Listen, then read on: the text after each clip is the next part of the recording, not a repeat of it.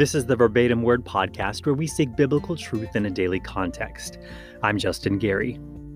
To be honest, I'm not on social media too much. More or less, I post once a week to let Verbatim Word listeners know that there's a new podcast out. But one thing I do if I'm on it, and if I have a few extra moments, is to check out what my nieces and nephews are up to. By taking a look at the posts my siblings have been making about their kids, it's a great way for me to keep up with what the family's up to. Like recently, I saw my nephew Kingston had drawn a comic strip that got published in the school newspaper, and it reminded me of his dad doing the same thing about the same age, drawing characters and dialogue to tell stories, like father, like son.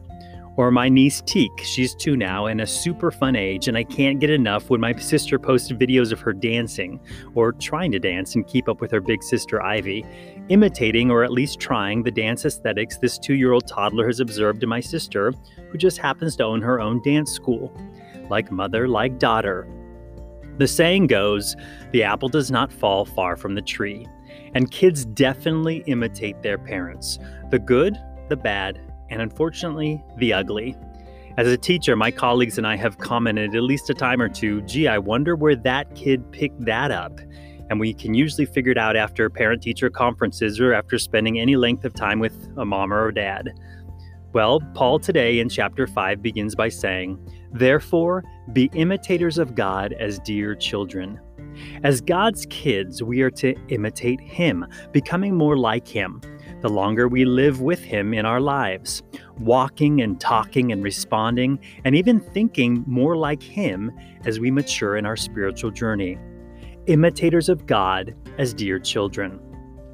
Last time on the podcast, we looked at Paul going into more detail about putting off and putting on, removing the old, sinful, godless behaviors that are characteristic of life before salvation, and replacing them with more godly ways of living.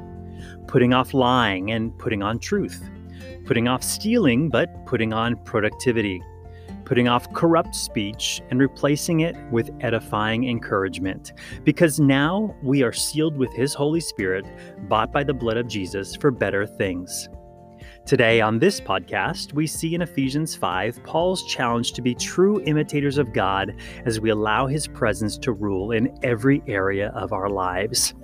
Having said that, parents, you may want to preview this episode first. There may be some sections of this episode that contain content and themes that require a certain level of maturity in our listeners. You'll be the best decider in what and how and when and how you want to share these things with your kids on some of these topics, and it may be too early for some of them. But with that caveat, let's jump into Ephesians 5, starting in verse 1.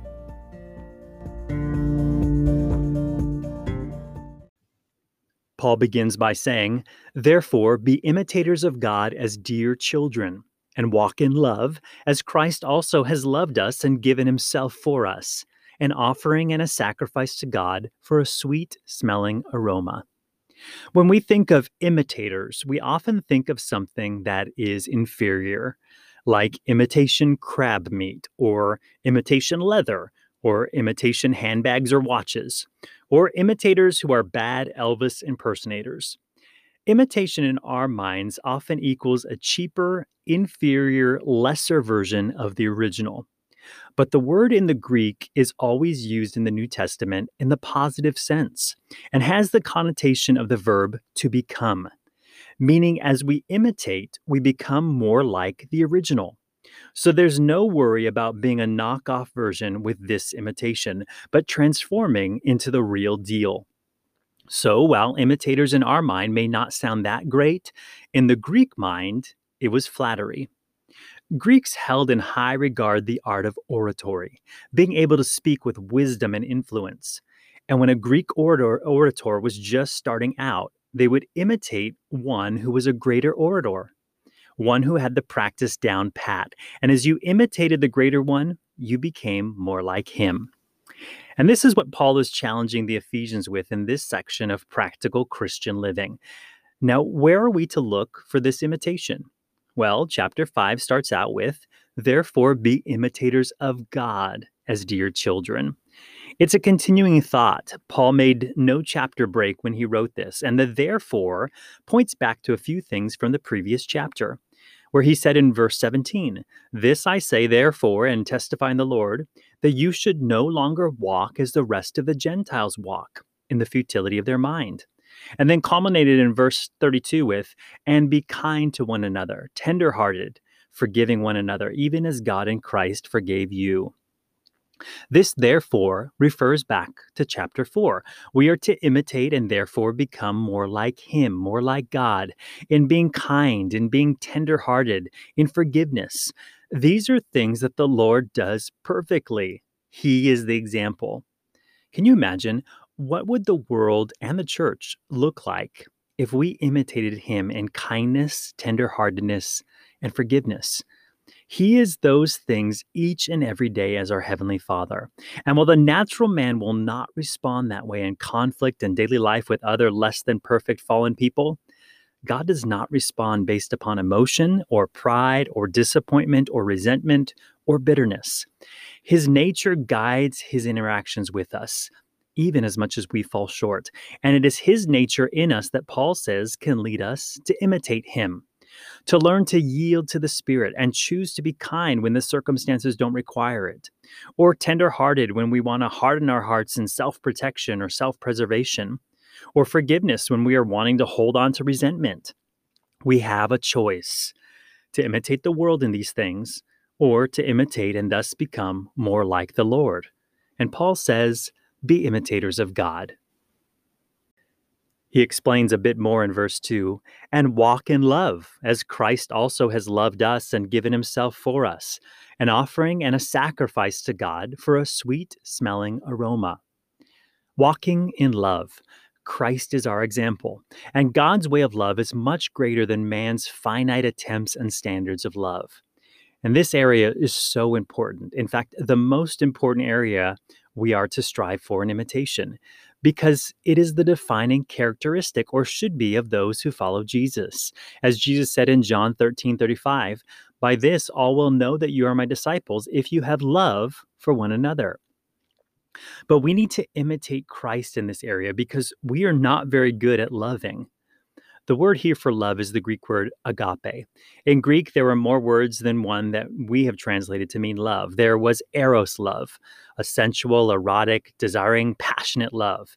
And there was phileo, a love of familiarity and devotion, friendship, family love. And then there was agape, an unconditional love, one that depended on the giver and did not waver or fluctuate based upon what the recipient did or did not do. That's the love, that agape love that we are called to imitate and walk in, because only Christ has truly shown and lived out this kind of love. This love is a sacrificial, giving love. Jesus clearly sacrificed Himself on the cross in the end, but this giving, sacrificial love was the way that Jesus loved all the time. And God continues to love us even now in this same way. Notice, Christ also loved us and has given Himself for us, an offering and a sacrifice to God for a sweet-smelling aroma. This love we are to imitate is sacrificial, and the readers would have been familiar with sacrifice. It was a part of their understanding of worship for both Jews and Gentiles. Now, this can challenge us in modern times because when it comes to love especially, we're all about gaining and not giving. We are trained to focus on getting love and not necessarily giving love. But Jesus demonstrated this sacrificial love, giving Himself for us, an offering and a sacrifice to God for a sweet-smelling aroma. And that love was fully and finally demonstrated on the cross. The just dying for the unjust, because we needed it, not Him.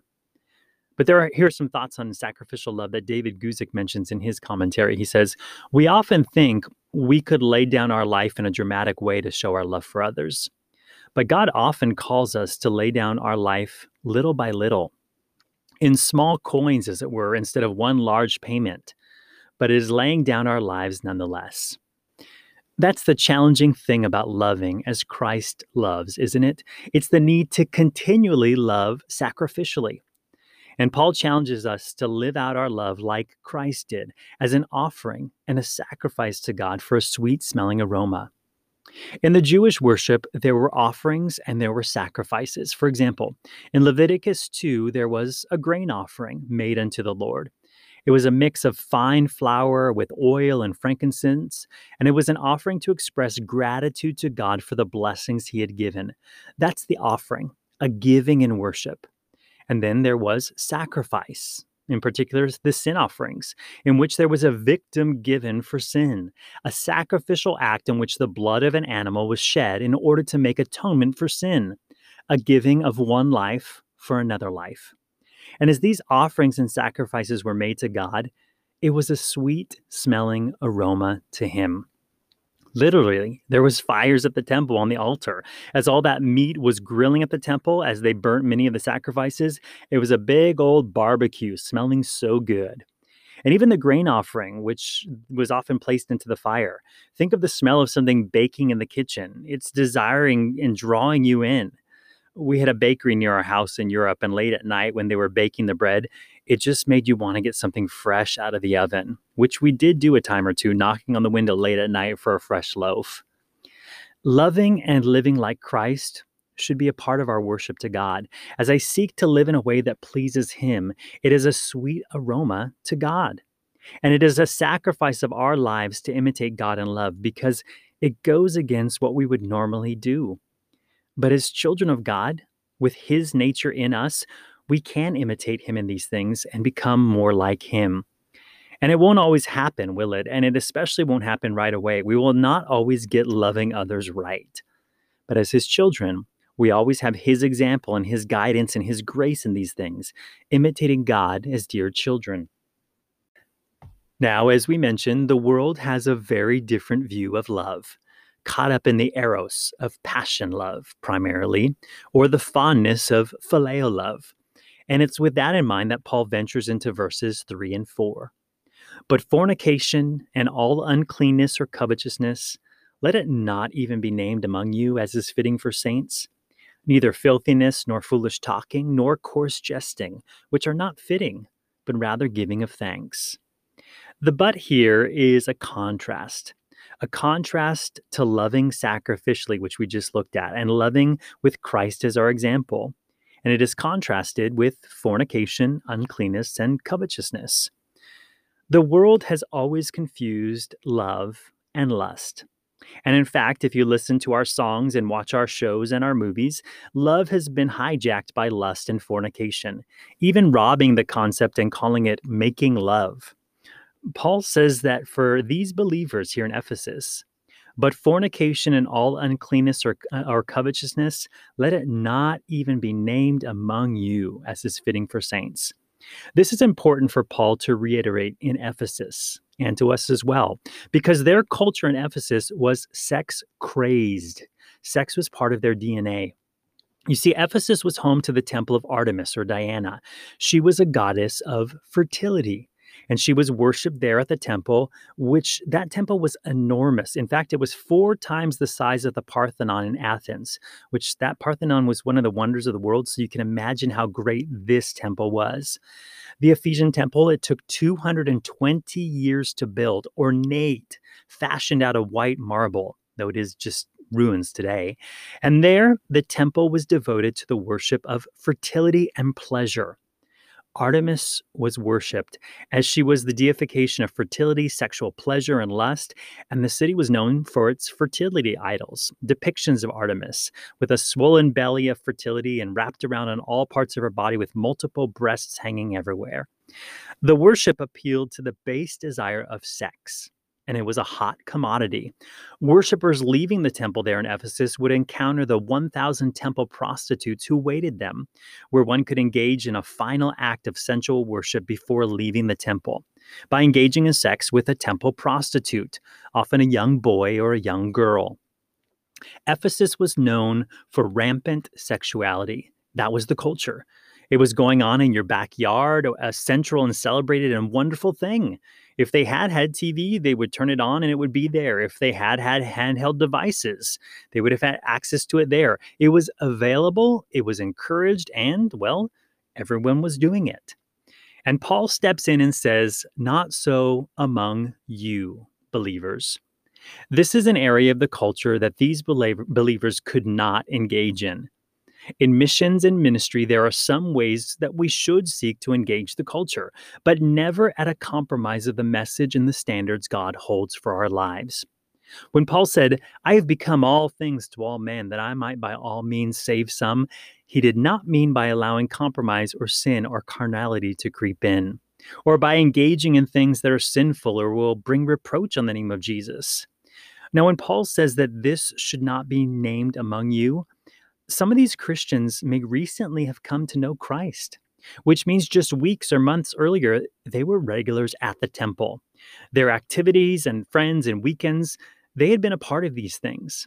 Their kids may have hung out with families who were into that sort of thing. Some of them may have had jobs that were a part of the lucrative industry of making the idols that went along with this. As we see in Acts chapter 19, when Demetrius the silversmith started complaining and caused a fuss and a riot that almost got Paul killed, because the sales of those idols dropped off so much once the gospel came to town. And business at the temple of Diana, it dropped off. How amazing is that?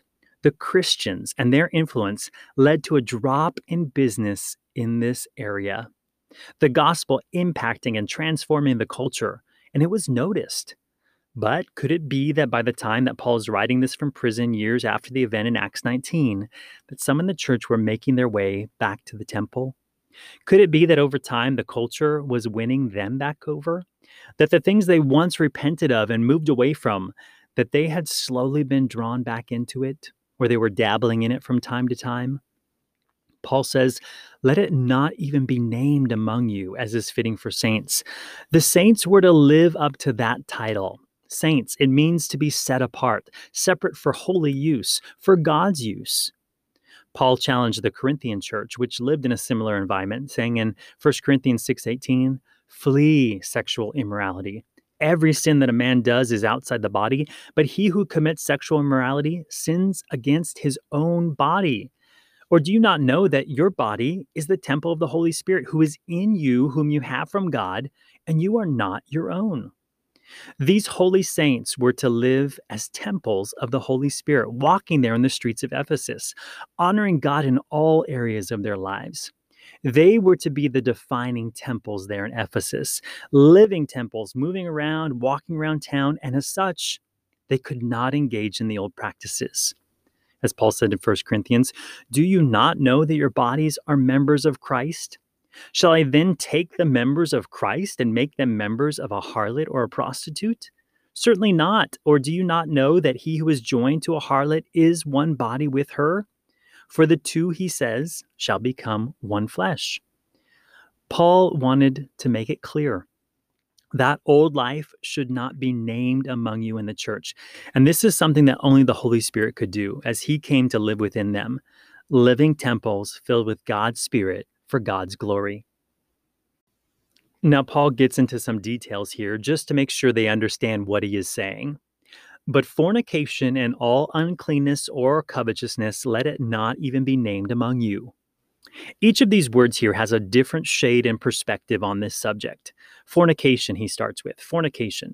It's a general word. It refers to all sexual activity outside of God's parameters. And that really narrows things down. Biblically, we see that God gave sex for a husband and wife only. In Genesis 2:24, therefore a man shall leave his father and mother and be joined to his wife, and they shall become one flesh. And later on in chapter 4, now Adam knew Eve his wife, and she conceived and bore Cain. God wrote the script for sex.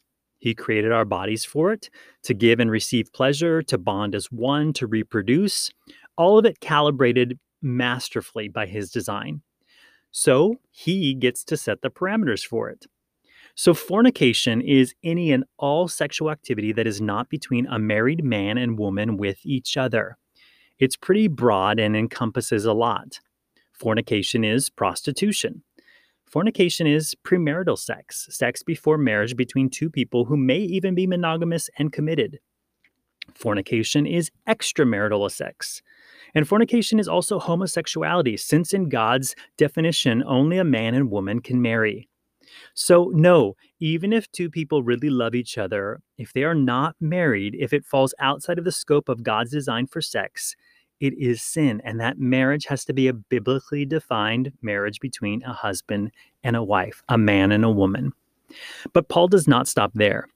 He also says uncleanness. This is not speaking of bathing or hygiene. Something unclean was anything that was not holy. The Jews went through ritual cleansings if they were exposed to things that were not holy, even avoiding becoming unclean at the local market. You think we are germ freaks in these modern COVID times? The Jews avoided becoming unclean at all costs. And Paul brings this into their understanding of sexuality. There are things that are pure and clean in God's eyes, and others that are unclean. And God gets to establish those parameters. And the writer of Hebrews summed that up in chapter 13, verse 4. Marriage is honorable among all, and the bed undefiled. But fornicators and adulterers God will judge. It is unclean if it is not between a consenting husband and wife. What a challenge in a sexually charged society back then and even now. God's goal is purity. When it comes to parameters in sex, unmarried couples may struggle with sexual desire. It's not surprising. And they might push the boundaries, but justify to themselves saying, well, we have not done that, or we've not gone all the way, but they've done everything else. Well, everything else falls into the realm of being unclean, because as Christians, purity is the goal. We tend to focus on what lines not to cross, thinking, well, at least we have not gone that far, instead of striving for purity and God's best, which in the area of sex, until marriage, is to steer clear of the boundaries. Uncleanness is arousing sexually anyone who is not your spouse. It is physical expression or affection that excites sexual feelings, but without the God-given opportunity to satisfy those desires. And if you put it in that context, it greatly narrows the parameters of what God smiles upon in terms of sexuality. What a foreign concept in that world and in our world today. In the same vein, Paul throws in covetousness. What is that doing in this list? Well, covetousness is desiring something that belongs to someone else. And when it comes to sex, any sexual partner who is not your spouse is someone else's husband or wife, even if that is down the road in the future. They are not mine, and God does not see us as one, as he considers when a man and woman are united as husband and wife in the sexual union. And in fact, you are robbing that future husband or wife by using this person for your own sexual gratification now. They are not yours, and your desire is covetousness. And covetousness is a sin indeed. That's why God put it on the stone tablets of the Ten Commandments, saying, "You shall not covet your neighbor's wife." And I would say be that present spouse or future spouse. And Paul also talked about this in 1 Thessalonians 4 when he warned them to abstain from sexual immorality so they would not defraud their brother, taking away something that is their brother's or one day might be. All these things, fornication and all uncleanness or covetousness, let it not even be named among you as is fitting for saints.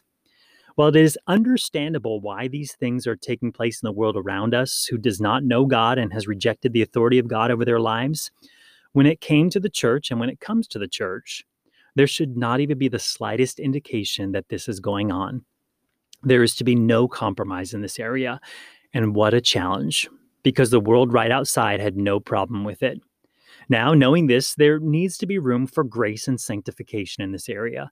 There will be stumbling and falling for sure, because the sexual drive and the old nature are very real, and the culture gives plenty to feed these things. But a believer who honors God and a church that honors God will live according to the principles and biblical standards of sexual purity. And tagging on to this, Paul says, neither filthiness, nor foolish talking, nor coarse jesting, which are not fitting, but rather giving of thanks. Now, Paul has not jumped topics necessarily right now, but this easily ties into the sexual sin we just discussed, as he mentions these sexual expressions bleeding over into other areas, including speech. How the topic of sex has infiltrated the world's conversations and the world's humor. It's hard to watch any comedian without it turning lewd. Or even the best sitcom writers seem to run out of witty things to write about after a few seasons and need to start throwing in inappropriate sexual humor to get laughs. Paul ends his list, though, by saying instead of those things, there should be giving of thanks. What a random thing to drop in this list, isn't it? Well, not really, because giving of thanks is a sign of a worshipful heart, a heart that acknowledges God's goodness and blessing. And for those who know and follow God's design in the area of sex, there is much to thank God for. Sex is a gift from God, and according to Genesis 2:18, God saw that it was not good for man to be alone, and he created a woman for Adam, a wife, and the two would become one, expressed in the sexual union. And when expressed and experienced in those God-given parameters, we can thank and praise God. God does not shy away from sex or frown upon sex or get embarrassed by sex, or he's not prudish about sex. God is very interested in sex. He smiles upon sex and disappointed when man ruins it by hijacking it for his own purposes. But in the context of God's design, there can and should be giving of thanks. Now, in Ephesians 5 through 7, Paul reminds them of the seriousness of this area of sin. For this you know, that no fornicator, unclean person, nor covetous man who is an idolater has any inheritance in the kingdom of Christ and God. Let no one deceive you with empty words, for because of these things, the wrath of God comes upon the sons of disobedience. Therefore, do not be partakers with them. Paul repeats his list here: fornicator, unclean person, nor covetous man, and he adds, who is an idolater. Remember the context. Ephesus, a city full of sexual worship, even profiting off the sale of idols you would take home with you to worship in unclean ways in the privacy of your own home. This sexual understanding was idolatrous, Paul says. Idolatry is worshiping anything created instead of the creator. It doesn't necessarily mean we need to take a little statue home with us as a souvenir. And sex and the human body, they are created things. But they should lead us to worship God as we understand them more fully and should not be the objects of our worship. Those engaged in sexual sin are committing idolatry, worshiping the creation and ignoring the creator who wants to have a say in that area of our lives and of our bodies. And Paul reminds them of a truth that they already know. No fornicator, unclean person, nor covetous man has any inheritance in the kingdom of Christ and God. Compromise in sin can keep you out of the kingdom. It can keep you from heaven. Now, don't misunderstand. The only unforgivable sin is rejecting Jesus Christ as my Savior and Lord. To seek to be justified in my own righteousness and rejecting the provision of Jesus' death, burial, and resurrection for me. But if I am continuing in sexual sin or any other sin, and if I'm not repentant or grieved or moving in a direction of purity, then I must question whether I am truly born again and headed for the kingdom. Now, please, if you are struggling in your sexual sin, do not let the enemy lie and push you further away from Jesus. The fact that you are struggling means that the Spirit is wrestling with you, and you need to press into Jesus and not step away. You need to yield to the Spirit. He wants to set you free, to bring you into purity, to redeem your life, all of your life, to help you imitate God in this area as well.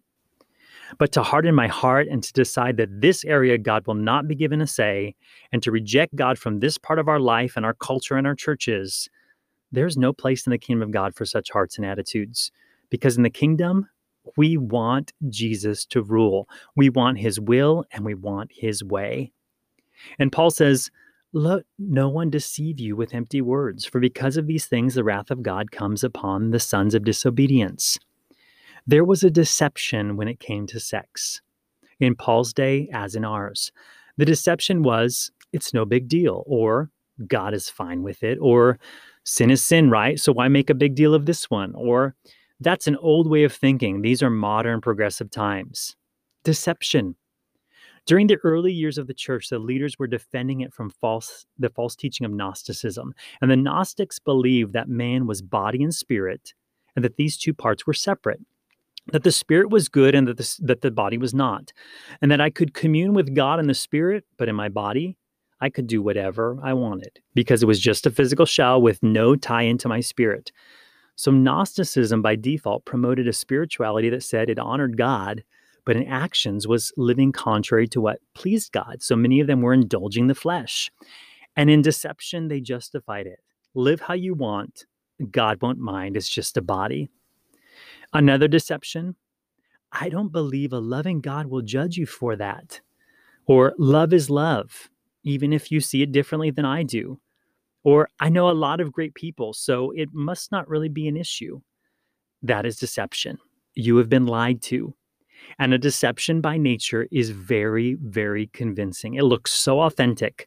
And this deception, it looks like love. It looks like openness. It looks like caring, but it's not. Deception. Let no one deceive you with empty words, for because of these things, the wrath of God comes upon the sons of disobedience. The only future of sin is judgment. God must judge sin because he is a holy God. So don't be deceived. Be wise. Steer wide and clear of sin, all sin. Step back. It's like the yellow caution tape at a crime scene or when there's a hazard. You don't want to cross this line. God's wrath. Just because God does not strike out in anger right now does not mean he is not angry over sin. Just because we can engage in sin and not get hit with lightning in the moment does not mean God is approving.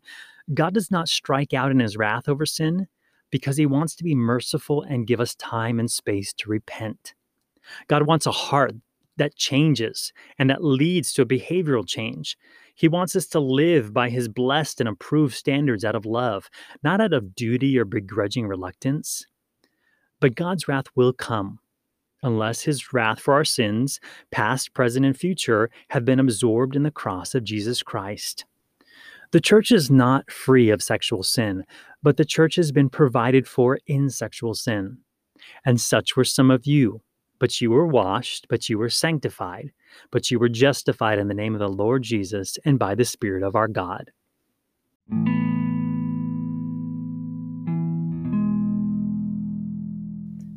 There is now, therefore, no condemnation to those who are in Christ Jesus, who do not walk according to the flesh, but according to the Spirit.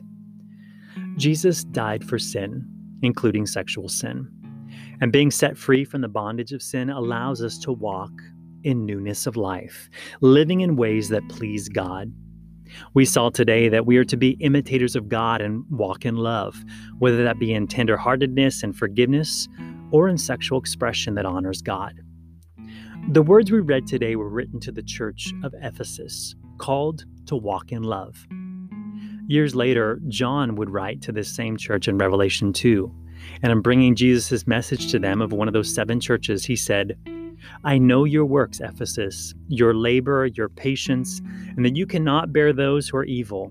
And you have tested those who say they are apostles and are not, and have found them liars. And you have persevered and have patience, and have labored for my name's sake, and have not become weary. Nevertheless, I have this against you, that you have left your first love. Remember, therefore, from where you have fallen, repent and do the first works, or else I will come to you quickly and remove your lampstand from its place, unless you repent. They were doing everything right in Ephesus. They were standing up for truth and righteousness. They were preaching against false doctrine. They were sharing the gospel in hard and trying times, not growing weary in doing so. But they had left their first love. They were doing all the rest, but the love was missing. And Jesus called this church to repent.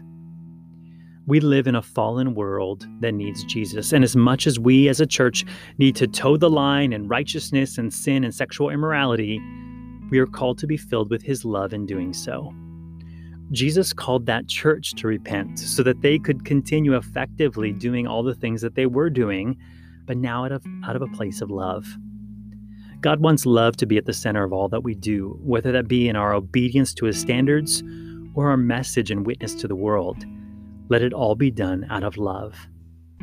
So, Lord, we ask that you would baptize us afresh in your Holy Spirit, that you would burn away and purify the sin that is in our lives, that you would empower us to live by your holy standards, that you would fill us with a renewed love for you and your truth and for the lost too, Lord, and that you would lead us in ways that bring glory to your name. May we be led by your Spirit in all that we practice, all that we do, and all that we say. We present ourselves as living sacrifices. And it's in Jesus' name that we pray. Amen.